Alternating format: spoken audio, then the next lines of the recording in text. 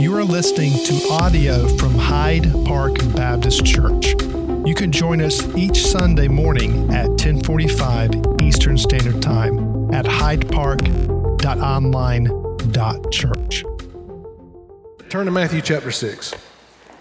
So we are going to switch up our service order over the next several weeks, and we're going to use Matthew 6, the Lord's Prayer, as kind of a framework to get into the Psalms.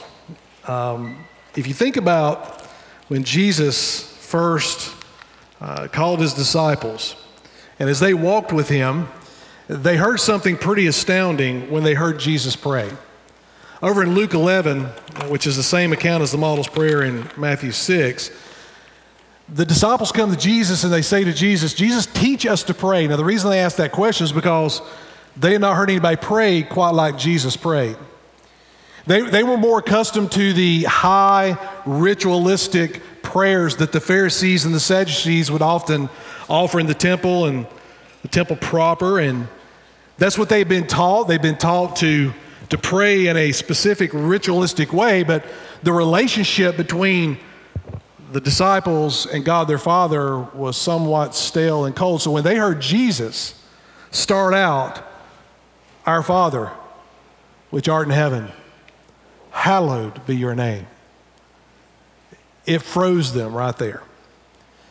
Because first of all, they not heard anyone pray to God and call God Father. Now, of course, Jesus, in that unique relationship as the Son of God, certainly had the opportunity to say to God, Father.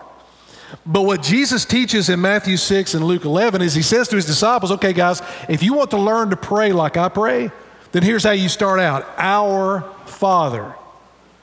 If you search the Old Testament, you'll find out that God is only referred to as a father just a couple of times. So this was a completely foreign idea to the disciples. So what we want to do is over the next few weeks, we're going to use the model prayer as kind of like our starting point. And today, verse 9 is where we're starting. He says, "Pray then like this, Our Father in heaven, hallowed be your name." That's where we want to start. And what Jesus does is he teaches his disciples, he teaches them to start out in a mode of worship. That in our prayer time, we start out in a mode of worship. Now, whether you do that at the beginning, in the middle, or at the end, that's not as much as important as it is, are you worshiping God through prayer? But before we get into the psalm that we're going to look at today, I want to ask you a question. And I want us just to kind of be honest about prayer. If you're honest about one of the reasons you don't often pray, oftentimes we'll say it's because we're busy. We got too many things going on. But I wonder if we took out our cell phones today and we looked at our time on our cell phone. You got that little thing in there that charts your time. Every now and then you'll get a little alert. Oh, you used your phone 17% more this week than you did last week. I wonder if we looked at that chart, could we find time? I think we could. So I don't think it's a time issue. I think if we're really honest, we've come to the conclusion that prayer is rather boring. Now, I know we're all Christian people. We would never say that, right? We would never say that prayer is boring, but sometimes the way we live out our faith, we're living out our faith as though prayer is one of the most boring things. And I think the reason we think that is because of rituals, practices, things that we've learned down through our life that, quite frankly, is not even rooted in Scripture. So how would the disciples pray? How would they pray as Jewish men who now are followers of Jesus by the time we get to Matthew 6? And this is right in the middle of the greatest sermon that has ever been preached, this model prayer. And how would these men, how would they have thought about prayer? Well, for Jewish men, they would have thought about prayer in the context of the Psalms. And I am convinced that the reading of the Psalms takes us to a deeper place in our prayer with God. So think of it this way. The more we ignore the Psalms, the more we lean to our own understanding about prayer, the more we lean to these models that we've learned, maybe as kids, we kind of stay in the wading pool of prayer, kind of where it's only about ankle deep. But when we get into the Psalms, we'll find ourselves praying things, saying things to God that we never thought we would ever say. So turn with me over to Psalm 148. So Jesus has told the disciples to pray like this: Our Father, which art in heaven, hallowed be your name. So the disciples, being Jewish men who had memorized the Psalms, they would have no doubt when they thought about prayer in relation to what Jesus was teaching them, they would have thought about the Psalms. So let's take a look at one. Because I'm convinced that the deepest prayer, our prayer life going to a deeper place, is going to be found in the Psalms. Look at Psalm 148. Praise the Lord. Praise the Lord from the heavens. Praise him in the heights. Praise him, all his angels. Praise him, all his host. Praise him, sun and moon. Praise him, all you shining stars. Praise him, you highest heavens and you waters above the heavens. Let them praise the name of the Lord, for he commanded and they were created. And he established them forever and ever. He gave a decree and it shall not pass away. There is a framework to this psalm, and I believe that David wrote this psalm. And there's a framework to this psalm that I want you to see right at the very beginning. David starts out in the throne room of God in his praise and worship through prayer. He starts out in the very throne room of God where there are angels, hosts of angels. The Bible teaches us that there are so many angels or so many hosts of angels that we don't even know the number, but it is a vast myriad of angels. And you know what those angels are doing right now? You know what they do continuously? They praise and worship a holy God. That's what they were created to do. So David starts in the very throne room of God, and David begins to imagine in his mind's eye, what is it like to be in that place? What is it like to worship God with the angels? And that's where he begins. And then in verse 3, he begins to come down into the cosmos itself. So David begins in the throne room of God, and then he begins to look at the cosmos, the stars, the sun, the moon. I would imagine that David, as he's writing this psalm, he's considering maybe 2 or 3 nights before when he was out on his front porch. If his mansion had a front porch or a back porch, I would imagine that David was out there, and maybe it was one of those nights of a full moon. We've saw some here recently. And sometimes that moon looks kind of a blue, it looks kind of an orange on some nights. Maybe David was sitting out on his back porch writing this psalm, and he's praying to God, and he's considering what's happening in the midst of the angels in God's throne room. And then he looks at the moon and he goes, my goodness, God, what an awesome and powerful and creative God you are. To put that moon and to hang it at just the right place, just for me. He says that the sun and the moon praise him. All you shining stars praise him, you highest heavens, and you waters above the heavens. Let them praise the name of the Lord. Look at it. Look at this. For he commanded and they were created, and he established them forever and ever. And he gave a decree and they shall not pass away. What David says is that the very sheer fact that the sun and the moon and the stars and the cosmos has been created, David says that is a reason to praise and honor and worship God. Many months ago, it's probably even longer than a year ago, Pastor Bobby preached a message here one Sunday talking about the vastness of space and how big some of these planets are that are out there. Massive, massive planets. And the idea is that God created all of that out in the cosmos, and the bigger telescopes we get and the more powerful technology we have, the further we look into space, the more we realize just how small we are and just how much is out there that we don't even know about. So David, as he's sitting on his back porch and he looks up at the stars, all he can see is the little shimmering lights in the sky. But you and I, we have the ability to, through a Hubble telescope, look far, far out into the reaches of this universe. And what we find is that the universe is massive, far bigger than we ever realized, far more than David could have ever imagined. And the whole point of it is that as we build this technology, as we build these telescopes, and we look out there, the whole point of it is that we would sit back in our chairs and we would do exactly what God is doing in David's life on his back porch, where we say, God, you are awesome. You are powerful. There's nothing greater than you, and you deserve all worship. You deserve all exaltation. There is no one like you. And quite frankly, that's what we need right now today. You've been feeling the pressures of this week, have you not? You've been feeling the weight of what's going on in Afghanistan, which is thousands of miles away from us. You've been brokenhearted because you've got friends who serve in the military.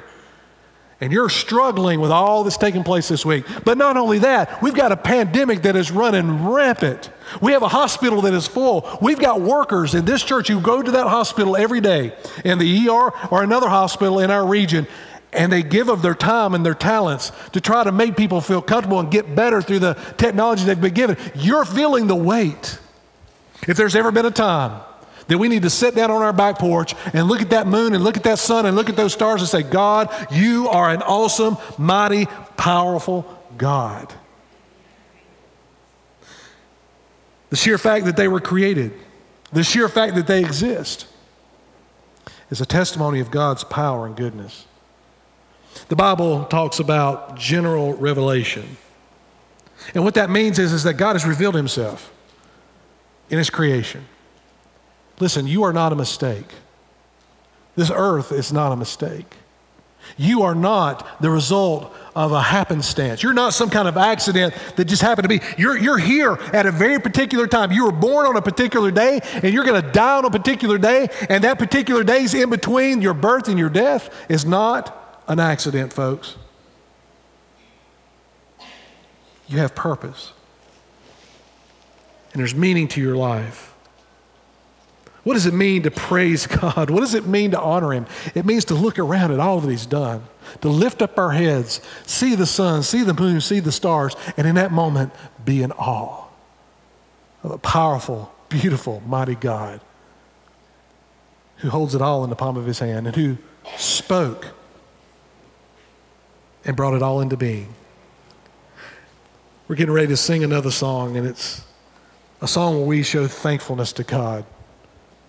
So as we sing this song together in worship this morning, I want us to think about the power and the beauty of this God who's created it all, and how that he deserves all of your praise and all of your gratitude this morning. I know you're probably feeling a little heavy today, and I understand that because I feel it too. Psalm 148, verse 7. So David has started in the throne room of God. He's moved down into the cosmos, the stars and the sun and the moon, and he's given praise to a holy God. Verse 7, praise the Lord from the earth. Notice what David does now. He comes down. And by the way, this follows the creation order in Genesis. And he comes down to the earth and he begins to look around and consider all that he's seeing. He says, praise the Lord from the earth, you great sea creatures in all the deeps. Fire and hail, snow and mist, stormy wind fulfilling his word. Mountains and all hills, fruit trees and all cedars, beasts and all livestock, creeping things and flying birds. Kings of the earth and all peoples, princes and all rulers of the earth, young men and maidens together, old men and children. Let them praise the name of the Lord, for his name alone is exalted. So here's what David does. David now is coming down to where he lives.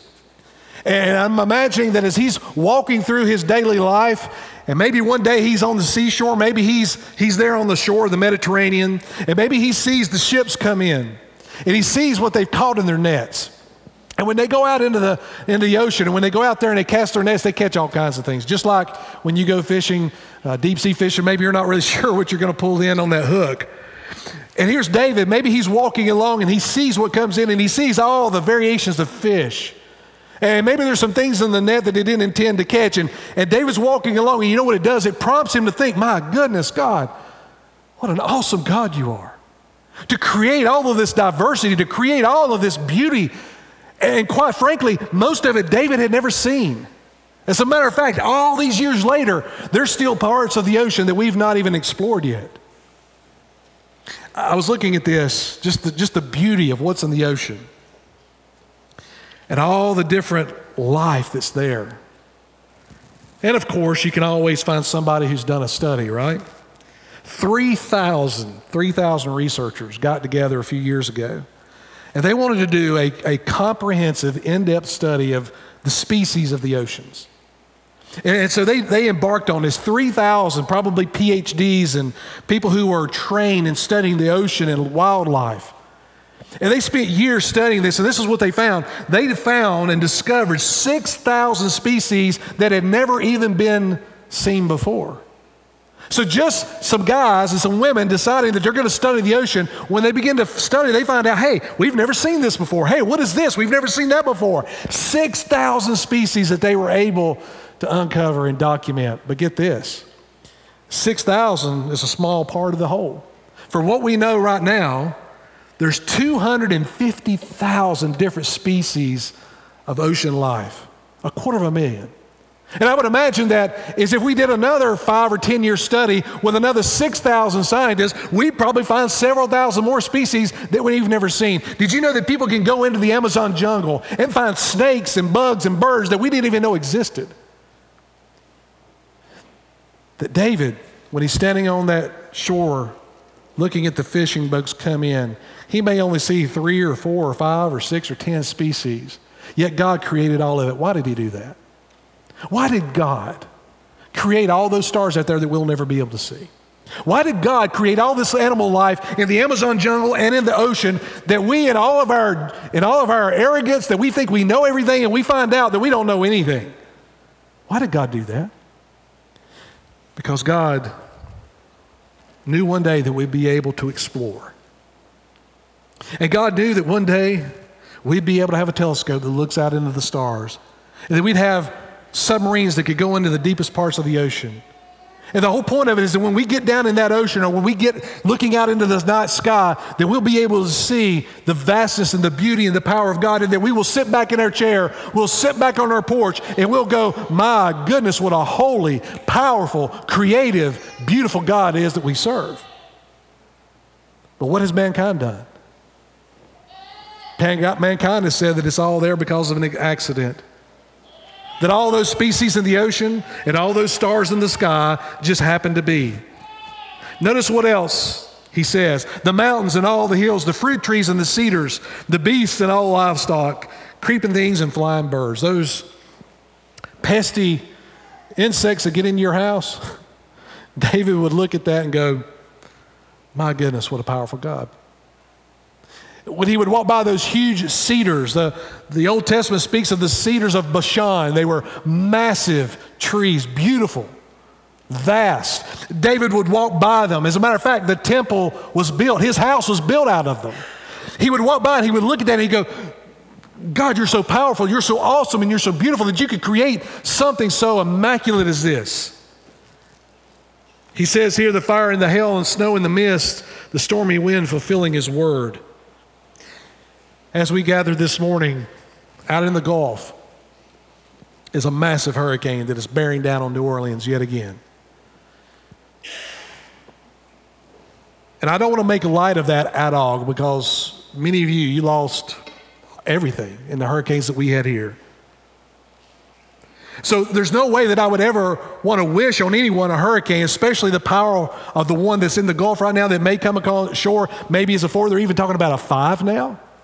The devastation that will be the result of that, I would never wish on anyone. But folks, let's take a moment and let's step back from that for just a moment.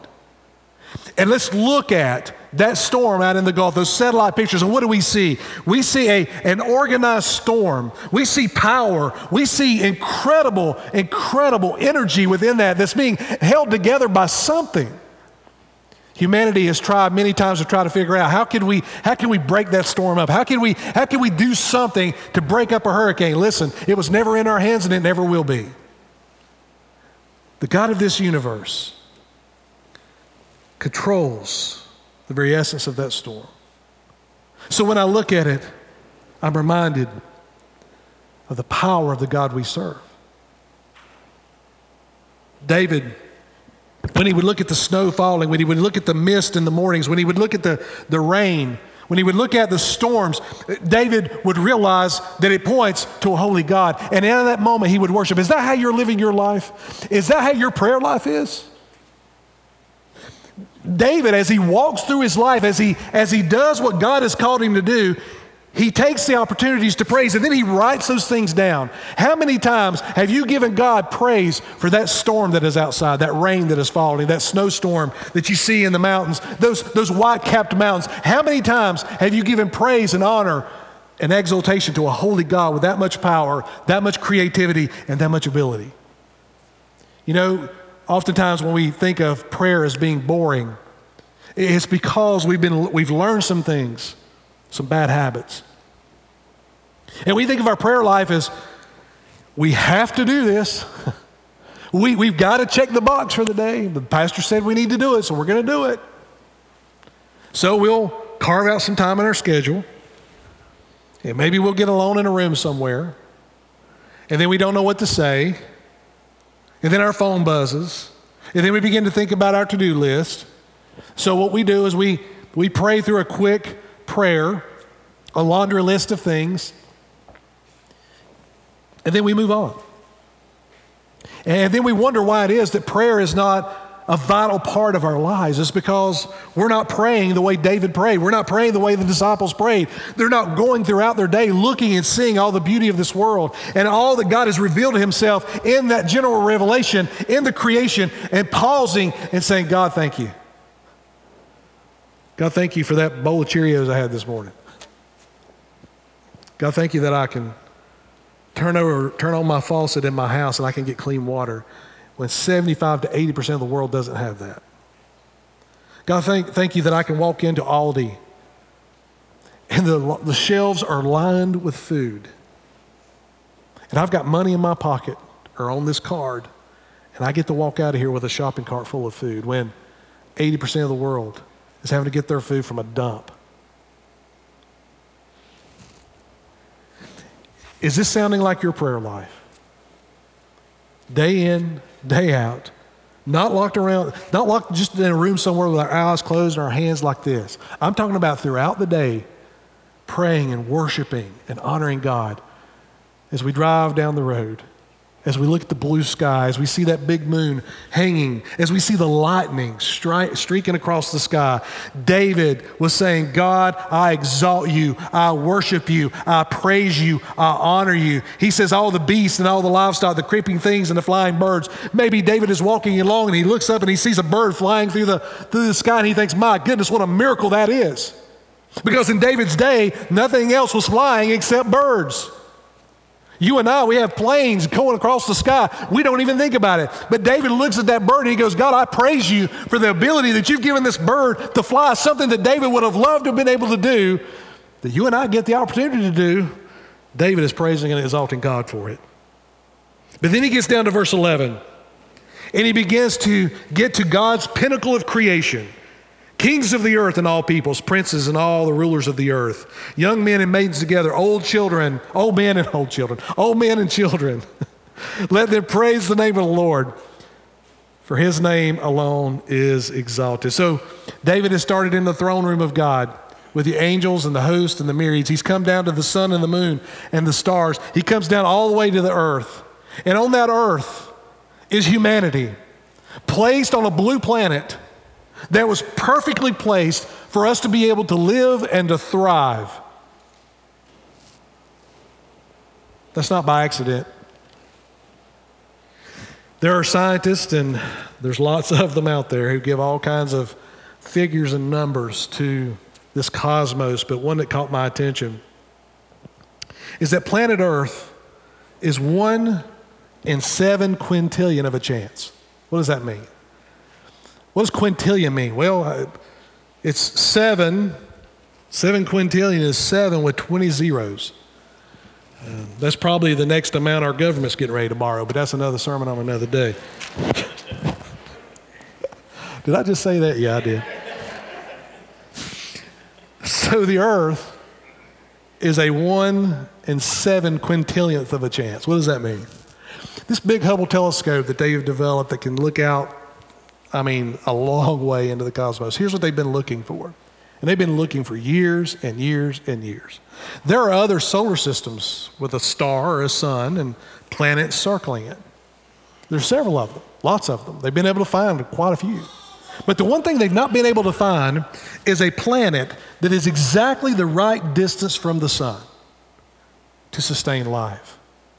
You see, our Earth is exactly the correct distance from the sun, by which if we're a little further out, we'd be too cold, we'd all freeze to death. If we're a little bit too close, we'd all burn up. There's no way any plant life or animal life could survive.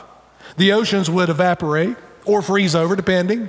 So it's something the scientists call the Goldilocks zone, and they've been scouring the universe as best they can to find that star sun with a planet circling that is just the right distance from that star for life, maybe just possibly to occur. Guess what? They've not found it. Not found it yet at all. So here we are, this blue planet at exactly the right distance from the sun, circling the sun at just the right rate so that you can be placed here for such a time as this. Did God do all of that just so that you would be born, live a few years, and then die? Yes, he did. That's what David realizes.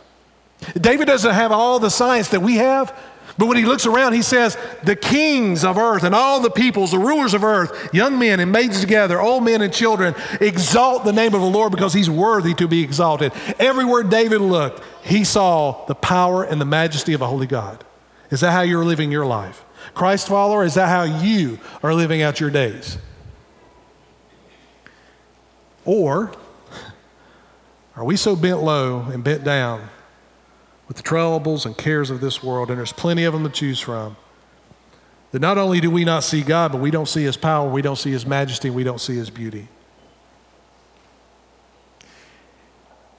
The very sheer fact that the sun and the moon and the stars were hung in place, their sheer existence testifies to God. Your existence, you being knit together in your mother's womb, being born at a time that God ordained, you are here for a purpose. You are not an accident. You are not some kind of cosmic accident where all the right things just kind of came together and you have no purpose. You have incredible purpose, and God is testifying to your purpose and to your mission and to the beauty that he has given us through this creation. Did you know that your eye, just your single eye, the fact that you can see all the various colors, that you have depth perception, that you can distinguish from color to color, you can distinguish from what's something far away and something close, that there's never been a piece of technology built on this earth that even comes close to what your eye can do. There is not a device on this earth that can do what your ears do. There's not a device on this earth that comes close to your human body. And God says, I've created you and I've placed you on this perfect planet, the perfect distance from the sun, to live out a purpose. David understood that. He says, let them praise the name of the Lord, for his name alone is exalted. Have you ever wondered why it is that we focus so much of our ministry attention on children and student ministry? Have you ever wondered that? If you look at the budget, if you look at how we prioritize things, you're going to find out that we prioritize children's ministry, student ministry. We want to focus on that. Why is that? It's because we want those kids and we want those students as early and as young as possible to come to saving faith in Christ and live out their life of worship and praise, looking at this earth, looking at the beauty of it, and going, my goodness, what a God I serve. This is why we start new ministries.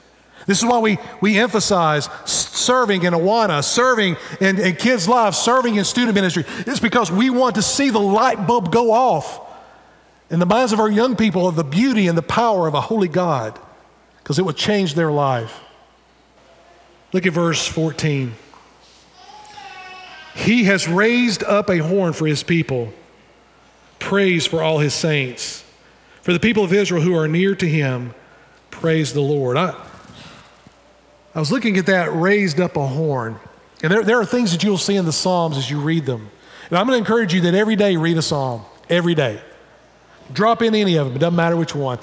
The Lord will guide you to the one you need on that particular day, but just read a Psalm every day. Some of them are long, some of them are short. Read one every day. When David talks about raising up a horn, what is he talking about? Is he talking about raising up an instrument? I mean, that would make sense that when the people would come into the city to worship, when they would come in to celebrate those high days, there would be trumpets that would be blown. Is that what David's talking about? Actually, it's not.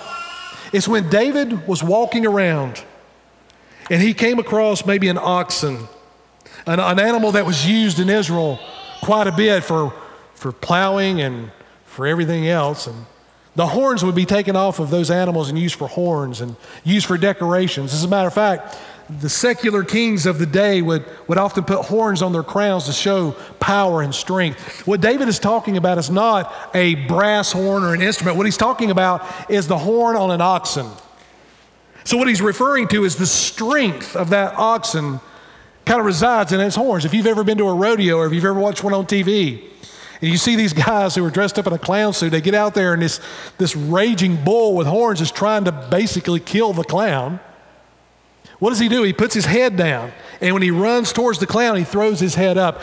David maybe is walking by a pasture one day. Maybe he's walking by a pen and he sees an ox. Or maybe one day he saw someone who almost got gore with an ox. And even when he sees that, he goes, my goodness, God, that reminds me of your power and your strength.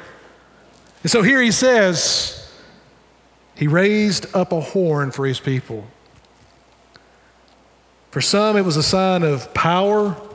For kings, they would put it on their crowns. They would put it in their kingdom. They would put it in their mansions.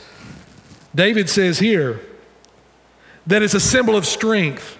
You could say right here where it says he raised up a horn. What we could say is that God has given his people strength, great, powerful strength. Think about the nation of Israel. Think about where they came from. You have God who speaks to Abraham. And he says to Abraham, Abraham, come up out of that land that you live, and I'm going to take you to a land that I will show you. And Abraham, I'm going to make some promises to you. I'm going to take care of you. The nations that bless you, I will bless them. I will make your offspring as many as the stars in the sky and the sand on the beach. And I'm going to take you to a land that I'm going to give you, and that will be your land, and that land will flow with milk and honey, and I'm going to take good care of you, but you're going to be people that are set apart for my purposes, and you're going to be a light to the world. God reaffirms that covenant with Isaac and with Jacob. He reaffirms and expands that covenant with Moses. Later on in 2 Samuel 7, God speaks to David about his reign and about his kingdom and about what it means to be a covenant kingdom. So for Israel and for the people who read this psalm, when they got to verse 14 and it says that they raised up a strength or a horn for the people, for Israel, that was the covenant. If you're reading the Old Testament, the covenant is always in the background. That God made his promises and he keeps every one of those promises. Think about it. God allowed the Israelite nation, which was only 70 people, to go to Egypt. And God said that they would be there for 400 years. But it wasn't long before there was a new Pharaoh in charge, and he enslaved all of those people. But at the same time, the nation of Israel turned from 70 people into 1 million plus. God was keeping his promises even when they were enslaved. And then exactly when God said that they would come out, God sends Moses, the most unlikely of all leaders, a man who's in his old age at this point, to go to Pharaoh and look at the most powerful man on the universe or on the planet, look at Pharaoh and say, you're going to let them go? Pharaoh says, no, ain't happening. I'm not letting anyone go. And God brought him to his knees. The nation of Israel would grow in power and strength. They would make it to a land that God promised them. They would go in and take that land under God's direction and his power. Later on, the nation would turn its back on God. God would judge the nation through Assyria and Babylon. And he would tell his people, look, even though I'm going to judge you, there's going to be a limit to this judgment. Well, at some point, you're going to go back to your land. Even through all that Israel did, what's running in the background is the covenant promises that God made to them. And so when David considers all that God said and all that God did, he says, God, your name is to be exalted because you've given us a strength in Israel that quite frankly we didn't have. You've let us conquer nations that we should have never been able to conquer. You've let us gain wealth and power by which we could have never gained on our own. God, you have given us a land, you've given us a temple, you've given us walls and gates, you've given us food, you've given us prominence. We even lost it all, and eventually they retained it all again. God gave it to them again. So the power, the strength of the nation of Israel is the covenant promises. But what about our strength? Do we have a horn? Do we have strength and power that God has given to us? Turn over to Luke chapter 1. I want you to see this imagery as it goes into the New Testament. And no doubt, with this imagery, it connects back to the Psalms. Luke chapter 1, the Christmas story. This is Zechariah and Elizabeth, who had prayed and begged God for a son, for a child. And then when God finally does answer, when Zechariah's in the temple one day, he's visited by a powerful being who says to Zechariah, you're going to have a son. And he's going to be the forerunner. He's going to be the one that was promised who will lead the way for Messiah to come. You know what Zechariah did? He doubted it. And this angel said, okay then, you're not going to be able to speak for a while then. So through all of that, Elizabeth conceives, and in this part of chapter 1, John the Baptist is born. Not only a promise kept to Zechariah and Elizabeth, but a promise kept to Israel, that there would be a Messiah would come, and John the Baptist is the one, the forerunner, who comes before a Messiah. And at this particular moment, in the womb of Mary, the Messiah has been conceived. Not through Joseph, but through Mary and the overshadowing of the Holy Spirit. Listen to what Zechariah says as he's finally able to open his mouth. What does he do? He praises God. Look at verse 67. And his father Zechariah was filled with the Holy Spirit and prophesied, saying, Blessed be the Lord, God of Israel, for he has visited and redeemed his people. Verse 69, look at this. And has raised up a horn of salvation for us in the house of his servant David, as he spoke by the mouth of his holy prophets from of old, that we should be saved from our enemies and from the hand of all who hate us. Zechariah uses an interesting phrase here, doesn't he? He says in his praise and worship to God, God, you have raised up a horn of salvation. No doubt that flowed right out of the book of Psalms, where that horn is mentioned 7 times in the Psalms. And he says here that there's a horn of salvation, the horn of strength that has been brought to mankind. It is not John the Baptist. He's not talking about his son. He's talking about the other son who would be born. John the Baptist himself sees Jesus coming years later. And he points to Jesus and he says, Behold, the Lamb of God who comes to take away the sins of humanity. His sandals I'm not even worthy to buckle. John the Baptist knew he wasn't Messiah. Zechariah knew that he wasn't Messiah, but the Messiah is described as a strength, a horn of salvation. So yes, we have a strength, we have a horn, we have a promise. Turn over to Revelation 5. As David lives out his life, he looks at the creation, the sun, the moon, the stars, the trees, the storms, the snow, the dew, the rain, and he says, my goodness, have we got a reason to praise and worship God. But for David, the reason that Israel should be praising God, yes, is for all the creation, but also for the covenant promises. He's saying to Israel, if you're going to praise God for the sun and the moon and the stars and the trees and the mountains, you certainly should be praising God for the fact that he has kept every single promise to you. But guess what? We have a horn of salvation, a promise that was made and has been kept. It was kept when Mary conceived. It was kept when Jesus was hanging on a cross, dying in agony. God was keeping his promises to us when Jesus resurrected from the grave and ascended back on high. And here in Revelation 5, we fast forward, and get this, we're going into the same throne room that David was imagining in his mind. John, taken up in the Spirit, in the very throne room of God where David began his psalm, now John is standing. And he describes what he's seeing. And he says that there's a scroll there. And John very much wants to know what's on that scroll, but unfortunately there is no one in the throne room of God who is worthy to unroll that scroll. So John begins to lament and he begins to weep, and he's brokenhearted that there's no one there who is worthy to reveal what's about to happen. Look at verse 5. And one of the elders said to me, weep no more. Behold, the Lion of the tribe of Judah, the root of David, has conquered so that he can open the scroll and its 7 seals.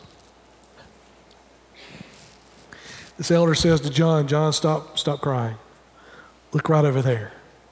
And what the elder sees, Jesus and all of his power and glory and authority. And the elder says to John, John, the Lion of the tribe of Judah, the one who was promised, he has conquered, he has fulfilled, he has done exactly what God had planned for it to happen and to accomplish. Jesus conquered death, hell, and the grave. Jesus, being perfect, became that sin sacrifice, the one who knew no sin.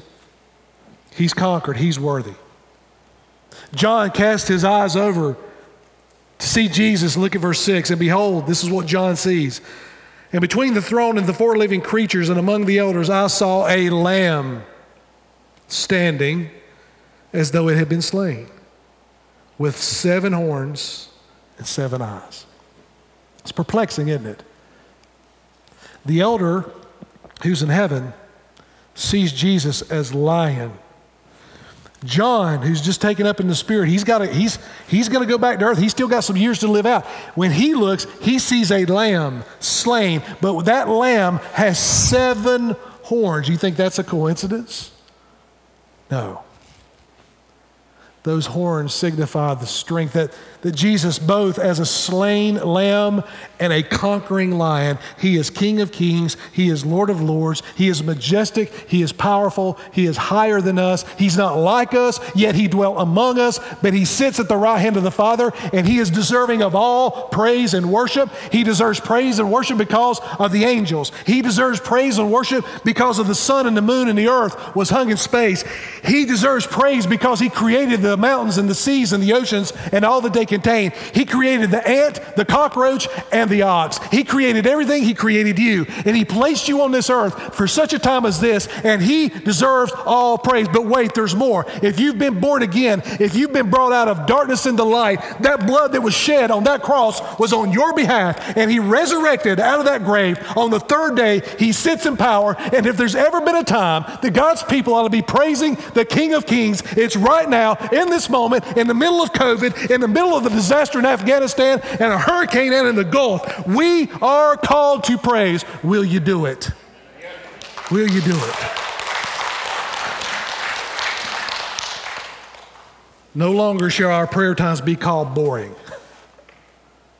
No longer. You're looking for something to praise God? You're looking for something to pray about? Lift up your eyes. It's all around you. From that infant over in our nursery to that beautiful toddler to that senior adult in the nursing home to that rose to the beautiful music that we get to hear. It's all around you. The birds flying overhead, the snow-capped mountains, the blue sky with those big white puffy clouds that are floating by. The ocean, waves coming and going just as they've done since creation. All there, testifying to the goodness and the holiness and the beautiful creativity of our holy God that I get to have a relationship with. Father in heaven,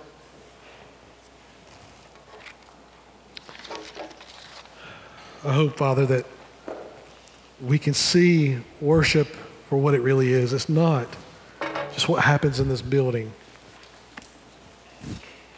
It's so much more than that. And Father, in this moment, there are people both online and in this building today that are longing for that kind of purpose, longing for that kind of connection to the Creator. The only problem is they're trying to fulfill it with everything else the world is offering and finding no hope and no peace. Father, I pray that they would know they're not an accident. They're not a happenstance.